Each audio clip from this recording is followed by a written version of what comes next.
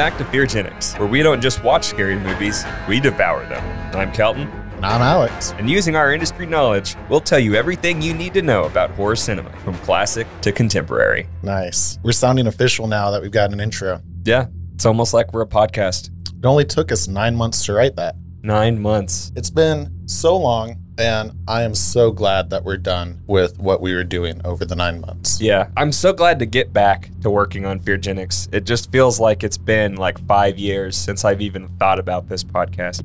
I think we've both moved to new places. Oh yeah, I didn't even think about that. We both have moved. We have had like 5 or 6 massive projects with tons of deliverables that we've had to do. The spring and summer season is particularly busy for us because that's when a lot of our clients want to film stuff.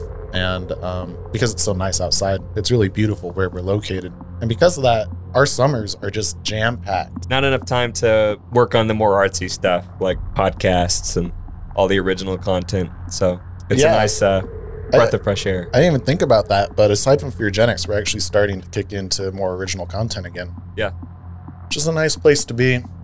As an editor, I mean, a lot of content can kind of be samey. It feels like it feels like there's more control and you're able to have more creative decision in the stuff you make. And that's always nice when you make stuff. Because, I mean, it's yours, you know, you made it at the end of the day, regardless of how much input was yours or someone else's. And it's more fun to talk about. Like, a lot of the client work, you know, you're not able to really discuss a lot of what you're doing. Sometimes you're not legally allowed to discuss what you're doing. So, but like with the original content, not only can we talk about it, but like we can show it off. Like I can post it for you. You can see it. I don't know. Feels good. And you can kind of get loosey-goosey with it, not be afraid of going outside of the boundaries because you establish the boundaries that you have yourself. So you breaking them isn't really going to upset anybody. It's just you taking the show a different direction or whatever. Yeah. All that to say, I'm glad we're back in the studio. By the way, we're in a studio now. Yeah. We put up the sound dampening. We've got a lot more space for more panels and stuff, but I mean, it's a good start.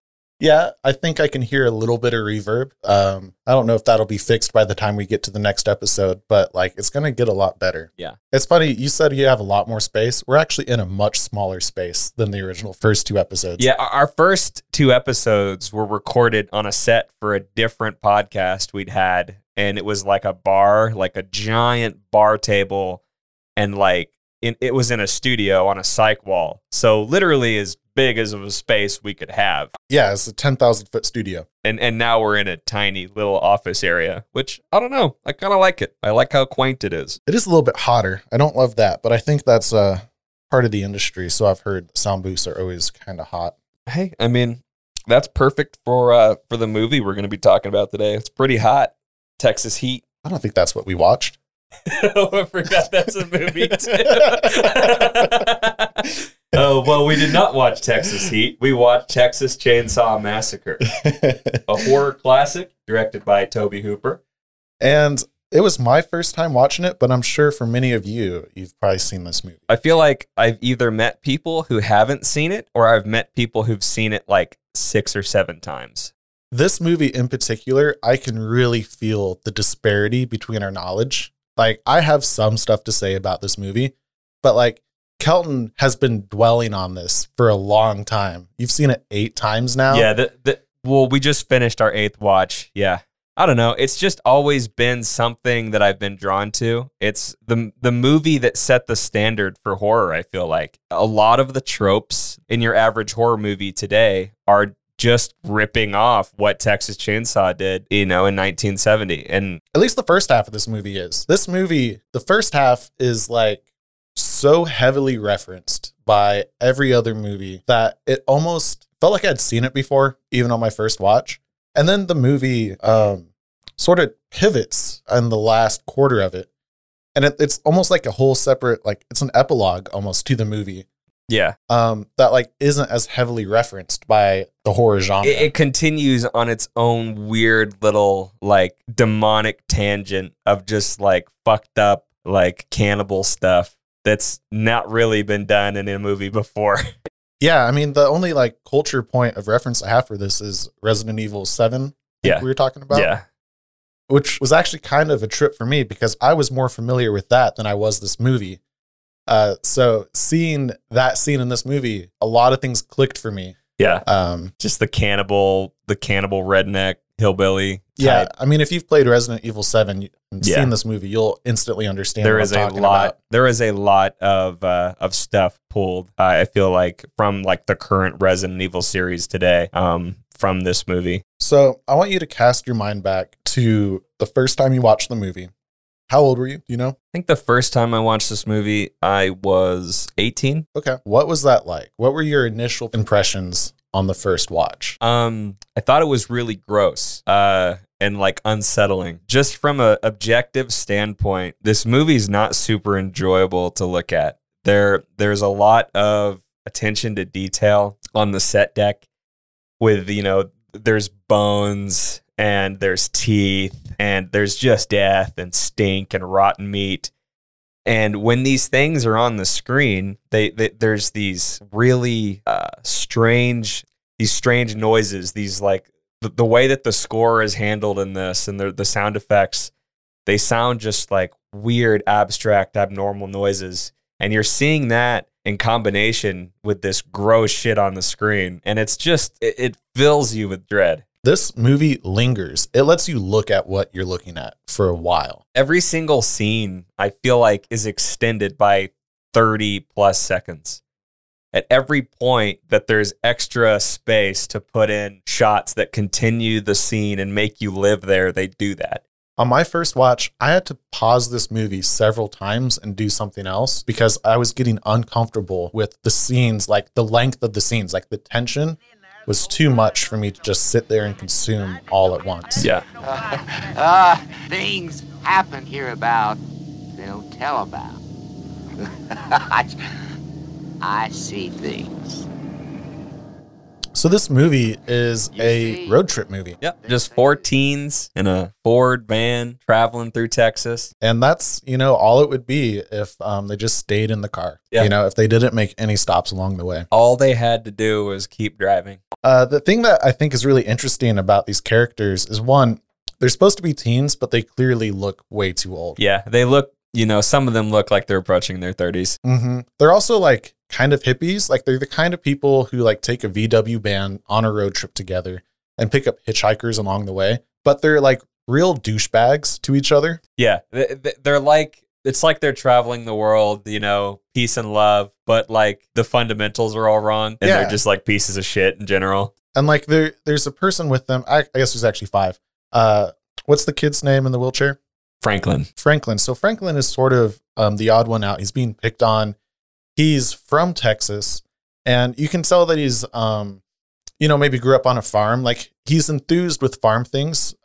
Early on in the movie, he's talking about how cows are slaughtered. He's really obsessed with cows and the way that they're killed. And like he's kind of grossing everybody out. And nobody like wants to give him the time of day. You sort of, at the beginning of the movie, you think Franklin might be the one that like becomes the scary one. Yeah, he's the one talking about killing animals and stuff. All these red flags that you'd have in a killer in a movie. And by the end of the movie, Franklin is almost like the most sensible one. Franklin, it has the biggest heart, I feel like. Like Franklin, at every step of the way, when things get really bad, he's the most concerned about other people. Hey, that's the old slaughterhouse. That's where Grandpa used to sell his cattle. Hey, we got an uncle that works at one of those places outside of Fort Worth. Hey, you see those buildings there? That's where they kill them. They bash them in the head with a big sledgehammer. Oh, that's awful. It usually wouldn't kill them on the first lick. I think that this conversation about cows, and once they pick up the hitchhiker, it is doubled down upon the fundamental lack of empathy that is in this film. Going back to talking about the process of killing the cow, but not actually understanding the death that's involved. The hitchhiker has this long conversation with Franklin after they pick him up about the old way of killing the cows was way better, with a sledgehammer and beating their head in. Franklin, before they had picked up the hitchhiker, was talking about the new way to kill cows, which is basically like a harpoon gun that kind of shoots out a hook and retracts through the skull, and it's way more efficient. And this hitchhiker is like, no, that's the wrong way. That the old way they did it, they just beat it with a sledgehammer. It was way better. I don't know why he's from New York now, but yeah. And I think that carries on through the entire movie of just nobody really thinks about life and death. They're just, oh, we got to kill the cows to get the meat. We've got to kill the people to get the people meat. The hitchhiker scene, when they pick up this hitchhiker off the side of the road, it puts Franklin in context. Suddenly he is entirely normal compared to this man they pick up, who is eccentric. Has like a little like fur bag. It looks like a rabbit. He's got blood on his face, maybe. He's dirty, and he knows the best way to kill a cow, and that's all he wants to talk about. Franklin is weirded out by this guy. This guy's suddenly the creep. And this is the first scene where they just linger on it for so long that I was dying watching it. It feels like he's sitting in the van with them for hours. It's like real time. It's like the movie occasionally switches into a real time perspective. And like you're with them for the actual amount of time that he was in the van. And it's very effective because I feel very uncomfortable in that scene. It feels like you're stuck in this car with this crazy fucking guy. He takes Franklin's picture and then he demands that Franklin pay him. Franklin doesn't want to pay him. So he freaks out and burns the picture before cutting Franklin's arm and getting kicked out of the car. Oh, and on his way out of the car, he leaves a mark on the side in blood. Spooky. Thank goodness the characters also think it's spooky. Not enough to stop them from stopping still for some reason. That's true. I didn't think about that. Like they have the wherewithal to notice that a blood sign on the side of the van isn't good, but not enough smarts to like not go explore abandoned buildings right next to where it happened. Yeah, like, oh, that was pretty weird, guys. Let's just go to this house that we don't know who's at and just walk around for a little bit. It's like the first trope almost. We get another scene of them being dicks to Franklin. He's in a wheelchair and nobody ever pushes him around. He's on like uneven grass and dirt and stuff. And he's just having to wheel around this house. And they're upstairs having fun and exploring the house as he's just downstairs in his wheelchair, pissed off at them for bringing him. And you can tell that like they're exploring the house. I'm doing air quotes right now, but they're really just looking for a place to fuck. Yeah. Like everybody's just trying to hook up. And Franklin doesn't have anybody to hook up with, and he can't wheel himself around an abandoned house either. Yeah. And you really feel like that's the moment. I mean, I felt for him before, but that's really the moment where you're like, wow, they're so mean to Franklin. Like, Franklin doesn't deserve this at all. So this is the point of the movie. We're getting close to our first death. Yeah, the teens split up, and two of them end up wandering into the woods. I think they're looking for a swimming hole when they come across a house with a generator running. And this is something they want to go investigate because they're out of gas for their car. Mm. So Kirk goes up, knocks on the door to see if he can borrow some gas. He starts kind of exploring the house, and that's when we actually get to see Leatherface for the first time. And what's actually really interesting about this scene is Leatherface wasn't really around the actors all that much during this movie. Usually when they saw him, it was for the scene. And Kirk saw Leatherface for the first time in this scene, and the screams were genuine. He was actually startled by this 6'4" man wearing a human skin face mask wielding a hammer. And truth be told, it's one of the more gruesome death scenes I've seen in a movie. He strikes him in the head with a sledgehammer, which is pretty fitting because we just had the conversation about the cows being killed with sledgehammers just a few moments before. Hits him with the sledgehammer, falls on the ground, and the twitch. It's the twitch that always makes me feel so gross. He twitches like he has brain damage. And, you know, this is the 70s. Like, I feel like even at this time, this would have been too much. 100%. I mean, I don't think this movie is not that gory. Like, our sort of modern horror movie sensibilities, where we're used to seeing really dark situations, a lot of blood, a lot of gore, I don't think was established at that time. And seeing this guy twitch, I think, is probably the darkest part of the movie in terms of like what a body does when it dies. Yeah, because I mean, there's a chainsaw in this movie, and there's still not even that much blood. I mean, he uses the chainsaw on the people several times, and it's clearly pretty fake. I mean, he just kind of puts it around them. Yeah, but I could imagine, and I haven't seen the modern remakes of this movie, but a lot of times when people are being cut up, you're seeing like their back. So you're seeing Leatherface. Leatherface is facing the camera. He's cutting somebody up, and their body essentially is covering the gore. And I imagine in a modern version, they're going to do a reaction shot where you see them actually get cut up, but they don't have that in this movie. And it was a very low budget movie. I don't know if we've mentioned that yet, but this was shot on a $60,000 budget. I think once he had sent it to a post house, it was around $80,000. To put that into perspective, John Carpenter's Halloween was 5 times the budget of Texas Chainsaw Massacre, and that was a shoestring budget. So this is a shoestring of a shoestring budget. Yeah, you can actually see that just with how much the camera struggles in a lot of dark scenes.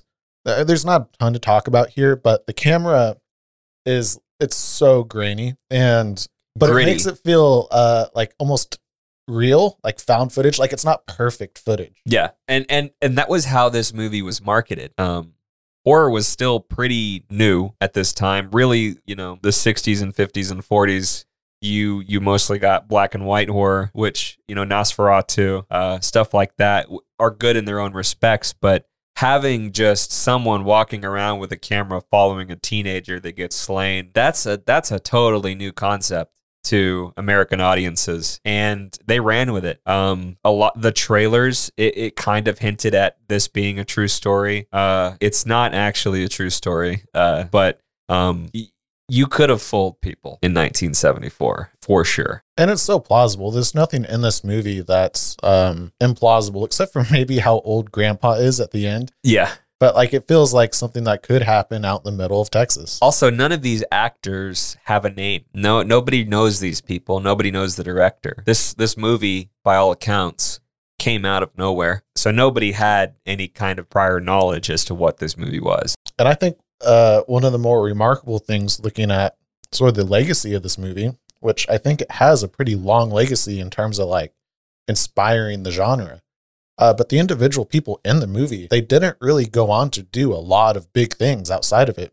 For instance, the editor, I was only able to find one other credit, and that was an assistant editor gig from 3 years prior, which is astounding to me because the editing in this movie is fantastic. Yeah. Also, she pulled dual roles as assistant director, which I think shows, like this had to be a low budget movie if your editor is also assistant director. That is not a role that should be crossed over. Yeah, they're not like hand in hand jobs.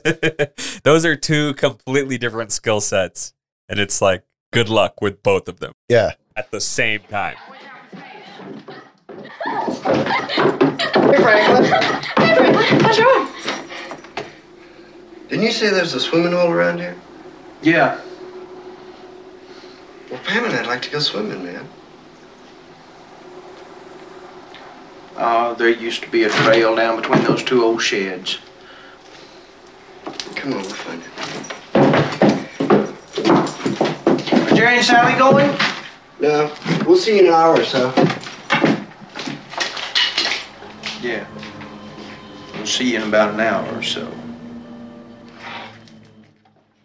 So Pam was waiting outside, and Kirk doesn't return from the house. So we actually get one of the most iconic scenes from Texas Chainsaw here, and that is the walking shot, the tracking shot of Pam going up to the house when she's about to discover that Kirk had been killed. It's a beautiful shot. It's like a hero shot from behind.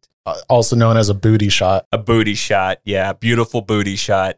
And it slowly tracks up to the house with Pam as she walks. And there's a lot of camera movement in this movie. This is probably the best account of it. But the movement in this movie, like the camera choreography is great. Very ahead of its time. You don't really see tracking shots like that, even, into the 80s and stuff. This is a very modern thing that I feel like they're doing. Yeah, I would call this a very high effort tracking shot. The camera moves under a swinging bench, which is pretty low to the ground. And the camera actually has some upward movement as well. So like somebody's crawling under the bench with the camera possibly. They didn't have to do the shot. Like the shot could have been done a million different ways. Funnily enough, they almost did do the shot. It wasn't in the storyboard. And on set, Tobe Hooper had to argue for this scene to be in the movie because it wasn't on the storyboard and people were arguing that it wasn't important. And it was in the movie, and I'm very glad it was because it's probably one of the best shots of the entire movie. It's like just a showcase of skill, really. Like you didn't need to be there, but they just decided to flex on the shot. And, they had no budget, and they still made a cool shot. I really think this might have been like from a place of pride. Tobe Hooper, he put a ton of effort into this movie, and I think it shows. We've been discussing the shot, but we haven't actually talked about what happens. She goes into the house, and Leatherface grabs her. And this is when I noticed for the first time that she's got an open back shirt. And he picks her up, and you can tell Leatherface is just a humongous man. It's wild. 6'4", 300 pounds. And like, there's a physicality. Like, there's no like special effects going on here. He's just picking this girl up. He walks around to the back of the house, and he just drops her on a meat hook. And she's there dangling. And it's like so terrible, especially like the open back shirt was like wardrobe knew what they were doing. You don't actually see the meat hook going into the back, as this movie hides a lot of that stuff. I'm sure for budget reasons or, maybe audiences weren't ready. Didn't you tell me this movie was originally supposed to be PG? Yeah, Tobe Hooper actually at one point tried to make this movie PG because PG-13 did not exist yet. So he could not go for a PG-13 rating. It was either rated R or rated PG. And he was a young, aspiring director, and he wanted to be successful. And the best way to do that is have an accessible movie. So somehow he intended to turn Texas Chainsaw Massacre into a parental guidance movie. And I mean, I think there's like remnants of that in the movie because like being put on a meat hook is like the imagery of it in my mind is a lot more terrifying than what they actually showed on screen. Literally, all it was Gunnar Hansen, Leatherface, picking this girl up and setting her down. There was no, if you didn't see a meat hook behind her and her screaming, you wouldn't have known that she actually had any harm done to her. So, she dies. That's what happens when you get put on the meat hook. Yeah, she's on the meat hook. We are down. Kirk gets sliced up, he just Leatherface kind of dips the chainsaw to the left and right of Kirk and like kind of hovers it over him. And Leatherface is almost like tracing him. He's kind of like just going to the air to the side of him. He's never actually going anywhere close to him. It's very obvious on the screen.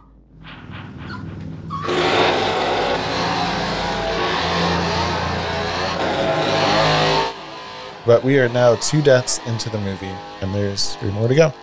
So at this point, the cat's out of the bag. Actually, oh no, it's not because they don't know yet. Well, the cat's not exactly out of the bag, but they know something's wrong because these 2 have been gone for presumably the rest of the day, 3 or 4 hours. Franklin and Sally are at the van and they're concerned because their friends haven't come back yet. So they start doing what any sensible person would do, and they start wailing on the horn. Mm-hmm. And one of them did go looking for the 2 missing teens, and he also got killed. So now we're down to 3 deaths. His is like just another. Oh, yeah, Jerry. Yeah. Jerry dies. I don't have much to say about that. Yeah, Jerry is not very important in this movie. Jerry just dies. I think he didn't do anything. Yeah. So we cut back to the 2 that are left, and it's dark out now. And I think it's actually dark. I don't think they like shot this during the day and darkened it. Like I think it's dark outside. Yeah. And they're freaking out. So they start wailing on the horn of their van. And this is another one of those scenes that it really, it feels like you're there with them. It drags on so much that you just feel stuck next to this van. And not only that, you have knowledge that the characters don't have. Leatherface just killed 3 people, and they're at this van wailing on the horn in the middle of the night with this guy within a mile. And the dialogue here is also not pristine. Like it's sort of circular. They're concerned and they don't really have much to say other than like, what do we do? What do we do? It feels almost like improv. There's a point where Franklin decides that, he discovers that there's no keys in the van. And it's funny. He says like the same thing like 3 times in different cuts. This was one of the scenes that kind of felt like very pieced together. They kind of just took the best of what they had. What I like about this scene is the lighting in it. There's only 3 sources of light. I guess 4 if you count the moon. But there's the 2 headlights and the flashlight that they're fighting over. And Franklin is in a wheelchair, and Sally is sort of like having to reach down. So the lighting is low on her face, and you're getting Sally freaking out, trying to steal the flashlight. And like the only thing illuminated is her face from the bottom up. And she looks very wild distressed. look. Yeah. She almost looks frantic, and I mean, she is very frantic. The lighting is very eerie, just the way it shines on her face as she's like screaming. So they decide to go searching together. And they start going through the woods. Franklin is rolling himself once again, and he decides he needs to take a break. As soon as he says the words, "Hold up a minute," Leatherface jumps out of the woods. Close up on Leatherface. And chainsaw on. Stab. Yeah. Like, this 6'4", 300-pound man was silently sneaking through the woods. And the moment Franklin's like, hold on a sec, chainsaw's on, and he's getting murdered. It is the only jump scare in the movie, and it is superb. And then Franklin's just sitting in the wheelchair with his arms thrown back like he's on a roller coaster. And Leatherface is, again, kind of just putting the chainsaw near him and tracing as he screams and shakes his arms all over the place like he's riding a roller coaster. And this is the start of what I think is one of the best chase scenes I've ever seen in a movie. It's very long. It is. I timed it as we watched it. It's an actual 5 minutes long, almost long enough to be plausibly real time. A real time chase scene. And it is great because Sally, as she's running away, like, she's not making mistakes. Like, she's running away in like a reasonable way, sprinting, like, trying doors. She jumps through a window. Like, she's desperate. It's not like Sally is bad at trying to escape, but like, she just is so worn down by this 5-minute sprint that like she can't escape. And by the end of it, she finally gets away after jumping out the window. And she finds the gas station from the beginning of the movie. We haven't mentioned this yet, but they make a pit stop in the beginning of the movie to get gas and buy some snacks. And we meet just a like gas station owner. Like, he's a middle-aged man. He doesn't have any gas, so he's not that helpful.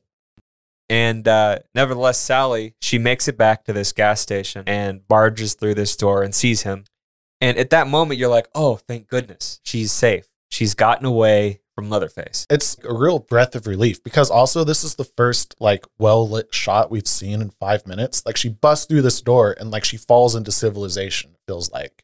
There is a moment of peace, I feel like. And once she's in that door, there's no more of the scary score playing, no more chainsaw noise. It just goes silent almost. When she lands in the gas station, we have a moment of reprieve, and she starts to sort of look around and assess her surroundings, and she focuses on this smoker. It's a grill. Like, this guy sells barbecue.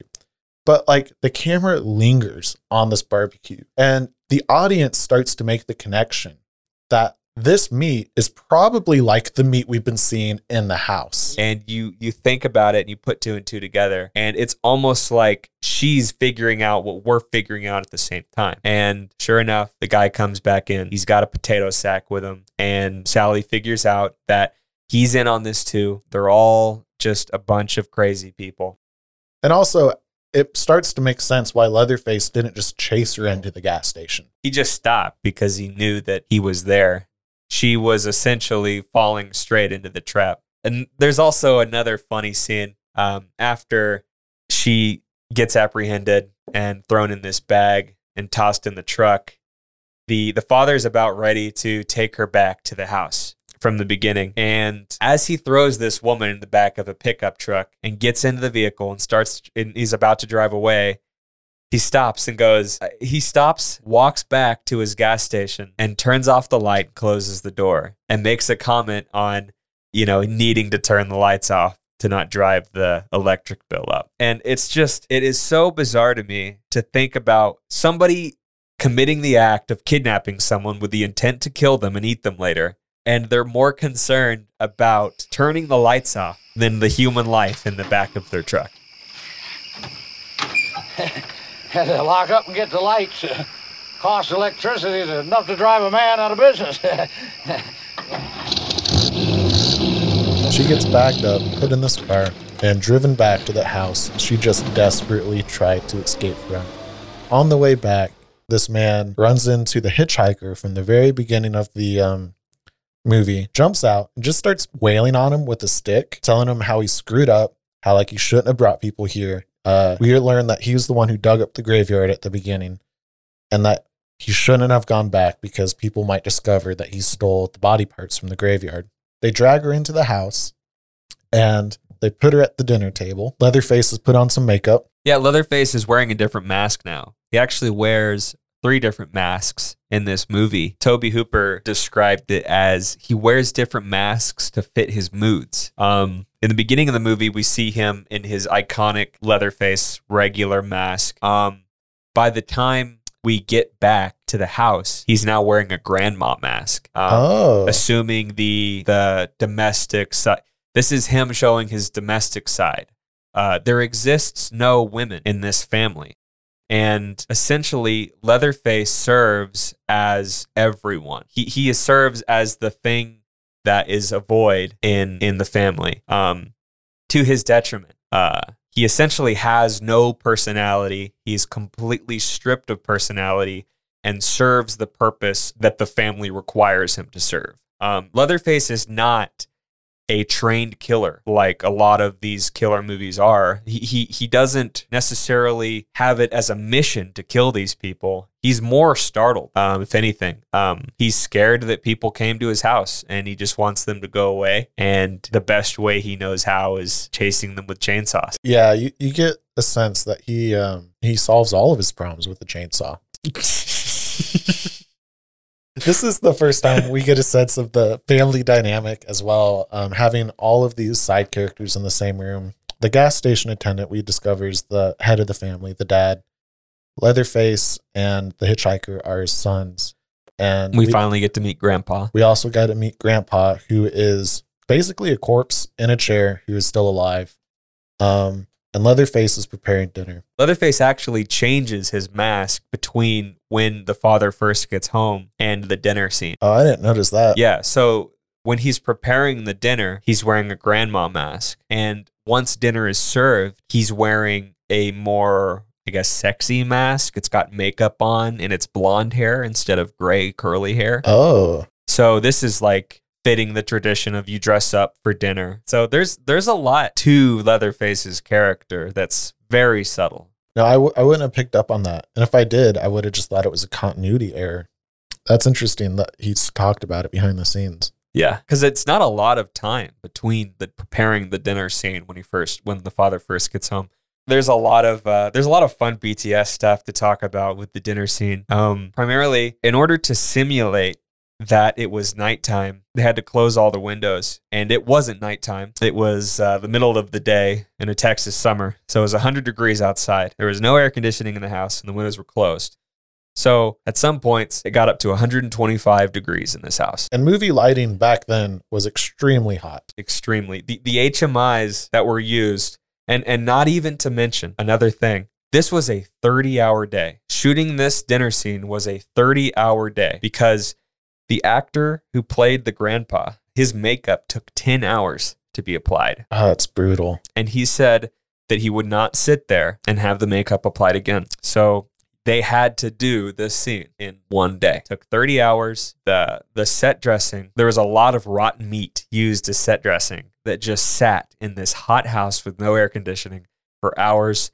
They would run to the windows to vomit and just come back to shoot. There was one bathroom for 36 people. During this day, this marathon day of shooting, Gunnar Hansen, the actor of Leatherface, he had it the worst. The stuff that he was wearing, he got so hot, he actually stunk so bad that the actors would avoid him on set. Not only the fact that he was the killer and that, people didn't really want to talk to the person that was going to kill them, he just stank. And at one point during this scene, he'd lost his composure trying to get the scene right. And there was a special effects guard on the knife that he was using. And it wasn't working correctly for the scene. So in this fit of anger and frustration, he takes it off and actually cuts Marilyn Burns, like physically harms Marilyn Burns on camera and draws blood. Is that the finger scene? Yes. Wow. That's a real cut. Jesus. He just lost it. And he said in that moment, he became Leatherface. There was a true loss of control in his character. Damn. So that it makes the scene hit a whole lot harder when you realize that the guy doing it was losing his mind. It's an insane scene. Like, all the characters are doing insane things, and it's like a frantic scene. Everybody's like sort of jumping around and excited, and I can't imagine doing that The main over and focal over. point of this scene is them trying to hand a hammer to an old man that can't even carry. Even removed from just what was on the screen, them trying to let this old man kill this lady. He wasn't even able to swing a hammer, let alone into human life. And it was just so fucked up watching them like try to put a hammer in his hand. The editing gets really weird in this scene. It's almost like a montage. In 2021, with different audio effects, it would almost look like a YouTube poop. It's really bizarre. And I wonder if it's because like that scene was such a struggle to film that it had to be sort of made in the edit.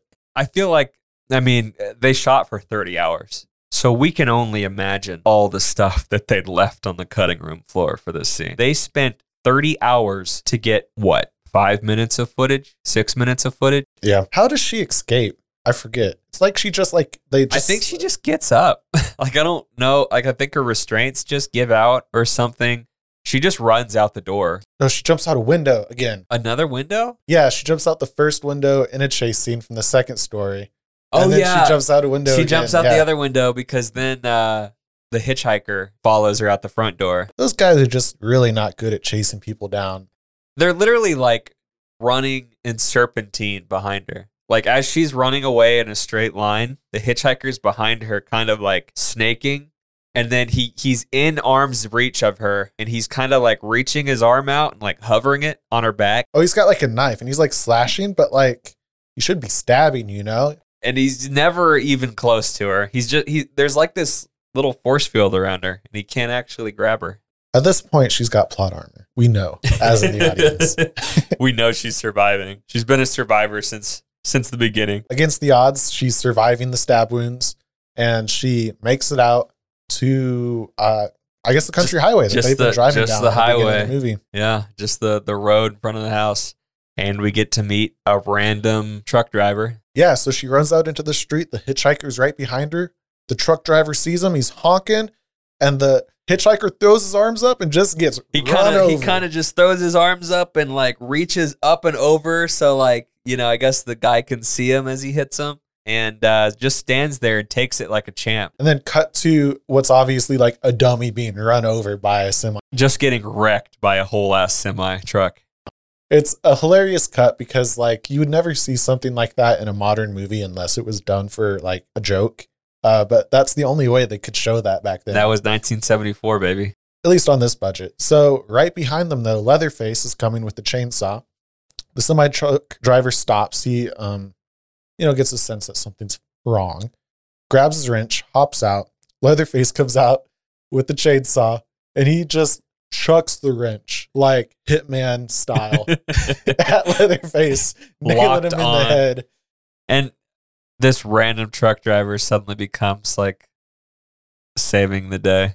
Yeah. Leatherface stumbles, drops his chainsaw on his leg, cuts himself, which I think is a neat detail because at this point in the movie, like we know we're not going to have any follow up on like what's going to happen. We're in the last moments, and like they take the time to show Leatherface maiming himself for no real reason. Also, I just want to point out that the semi truck driver hits the hitchhiker, throws the wrench at Leatherface, and then just takes off running. Like, he's there for just like a minute total, and he just solves the whole situation and then sprints away. He disappears. I don't know where he goes. He is off camera after he hits Leatherface in the head. The car picks up Sally and drives away, and the truck driver's just walking, I guess. There'd be no movie if all 4 teenagers were that guy. They just need to make a remake of this movie with 4 truck drivers, and they just like kill Leatherface the moment they see him, and they're like, "That was weird. What a weirdo! Why is there so many bones in this house and feathers and stuff? I better just get out of here." Let's just go deliver our truckload." Convoy rolling out. And then it cuts to credits. There's no music in this last scene. You just have Sally freaking out. You have her screaming. And then she gets picked up. She's riding in the back of the truck, watching Leatherface swing the chainsaw. And it's just nat sound. There's no, I mean, obviously it's not actually the natural sound, but like, it's just like weird, like, it's like Leatherface breathing and like swinging the chainsaw, and there's no music. yeah. Honestly, it's pretty beautiful at the end. Like the shot of him swinging it around. There's like the sun flare. There's a lot of beautiful shots in this movie. For 1974, I mean, we watched the remastered version, but it's almost insane how good it looks for being as old as it is. I guess the digital remaster it really did do a ton of work. But also like the cinematography, the blocking of a lot of these scenes is just like really well done. Almost like it's timeless. It makes sense why this is a cult movie, because objectively speaking, that tracking shot looks great. Mm-hmm. No matter when it was shot, that was a well done, piece of cinema. Some of the shots in it, I almost feel like we're off the cuff, because like the continuity in this movie is not perfect. Like the color balance is all over the place. There's scenes where the clothes clearly look different. And I almost get the sense that like occasionally they'll see a shot, like they were walking through the woods and they saw this really nice framing with like a sunset. They're like, we have to film this, even though it doesn't fit perfectly into the movie in terms of like scene continuity. Like they just happened to be there at that time. You wonder if they were just looking out for cool stuff. Yeah, they chose the most beautiful option, even if it wasn't like perfect in a story way. What'd you think of it? What did you think of the horror classic Tobe Hooper's Texas Chainsaw Massacre? I was so stressed the first time I watched it. Like I said, I had to watch it in 4 or 5 chunks of pausing it, and then like I was like doing the dishes and I'd go back and watch some more of it. This is gonna sound weird to say, but like the things this movie presents are so well tread in the industry nowadays that like it wasn't boring, but like the first half of this movie, I felt like I had seen it before. Like a bunch of teenagers like doing some exploration in places they shouldn't explore, ignoring bad signs. There's a killer chasing them. And then the movie, takes a hard left turn and like does this whole family dinner scene, which is totally unique to this movie. That's something that other horror movies didn't copy as much. But the first half of this movie, it was well-tread territory, and it was a bit of a struggle for me to get through. But I did like it. It's a good movie. The more I read about this movie, the more I learn about this movie, the more it seems like this movie never should have happened or worked. But watching it, it feels so natural. And it's great. Even the fact that they got through production is a testament. Like, there are so many points in which this movie could have failed because an actor didn't want to be in it anymore. And what's also really funny about this movie is that ultimately it didn't lead to anything for anyone but Tobe Hooper. None of the actors really got any more work after it. And as successful as it was, it didn't even make that much money. Bryanston, which is the name of the company that distributed the rights, that had the distribution rights, they earned $12 million off of this movie. But mysteriously, they only claimed $1 million of the dollars. And it turns out the owners of Bryanston were Joe and Lou Pereno, and they were members of the Colombo crime family. And it's believed that they used it to pay like the mafia. And they actually began doing this when they muscled their way in to acquire the rights to Deep Throat. Weird. So even from a financial standpoint, all the success led to nothing. It really just feels like this movie exists to be admired for what it is. And everything else tangentially surrounding it is just, it is what it is. It made no money. None of the actors got more work. It was a horrible set experience. But, we enjoy the movie at the end of the day. And it led to the creation of more horror movies. It set a foundation. And it's really cool to just compare those negative real-world aspects and compare that to the positive aspects it had on horror movies as a whole. The definition of, take the good with the bad. Yeah. So what did you think of it? I feel like I know the answer. You've seen this movie so many times. I feel like the more I watch it, the more Tobe Hooper was ahead of his time. He made a movie that would sell today. And I don't necessarily know if that's to say that horror is easy. I don't think horror is easy per se, but if you are very conscious with what you put on screen, you can create a terrifying experience. He didn't spend a lot of money. He didn't have big actors. The scenes are so simple. And ultimately what I take away from that is it's a very respectable movie. Being able to create that experience with what you did, with the money you had and the resources you had at your disposal, it's great. And it's timeless, and I think any horror fan should watch it. I think it's a required watch if you really want to get into horror.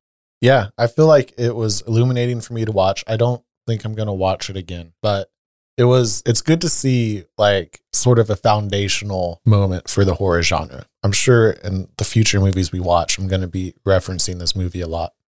Yeah, the first two movies we covered, they're good, and I hold them very dearly, but no amount of how much I like Texas Chainsaw or dislike Texas Chainsaw changes the fact that this was a very influential movie. And regardless of, your opinion on it, it has to be acknowledged as something that set the standard for the future of horror movies today. Absolutely. Is there anything else you wanted to talk about with this movie?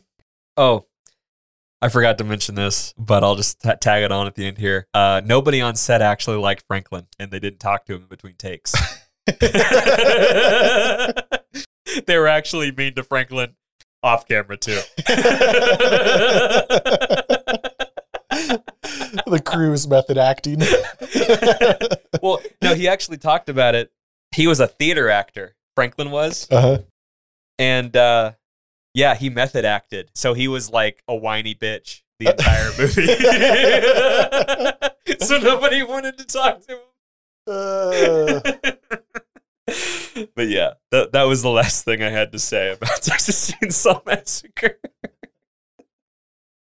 Well, thank you so much for listening to this episode of Feargenics. I know it's been a long time coming, and if you are thirsty for more Feargenics content, we have a Patreon that has a special podcast called The Witching Hour, where you can hear Kelton and I do we're a little fast and loose. Yeah, it's a post-episode discussion, whatever's on our mind, whatever we're feeling that day. And we do that after each episode of Feargenics.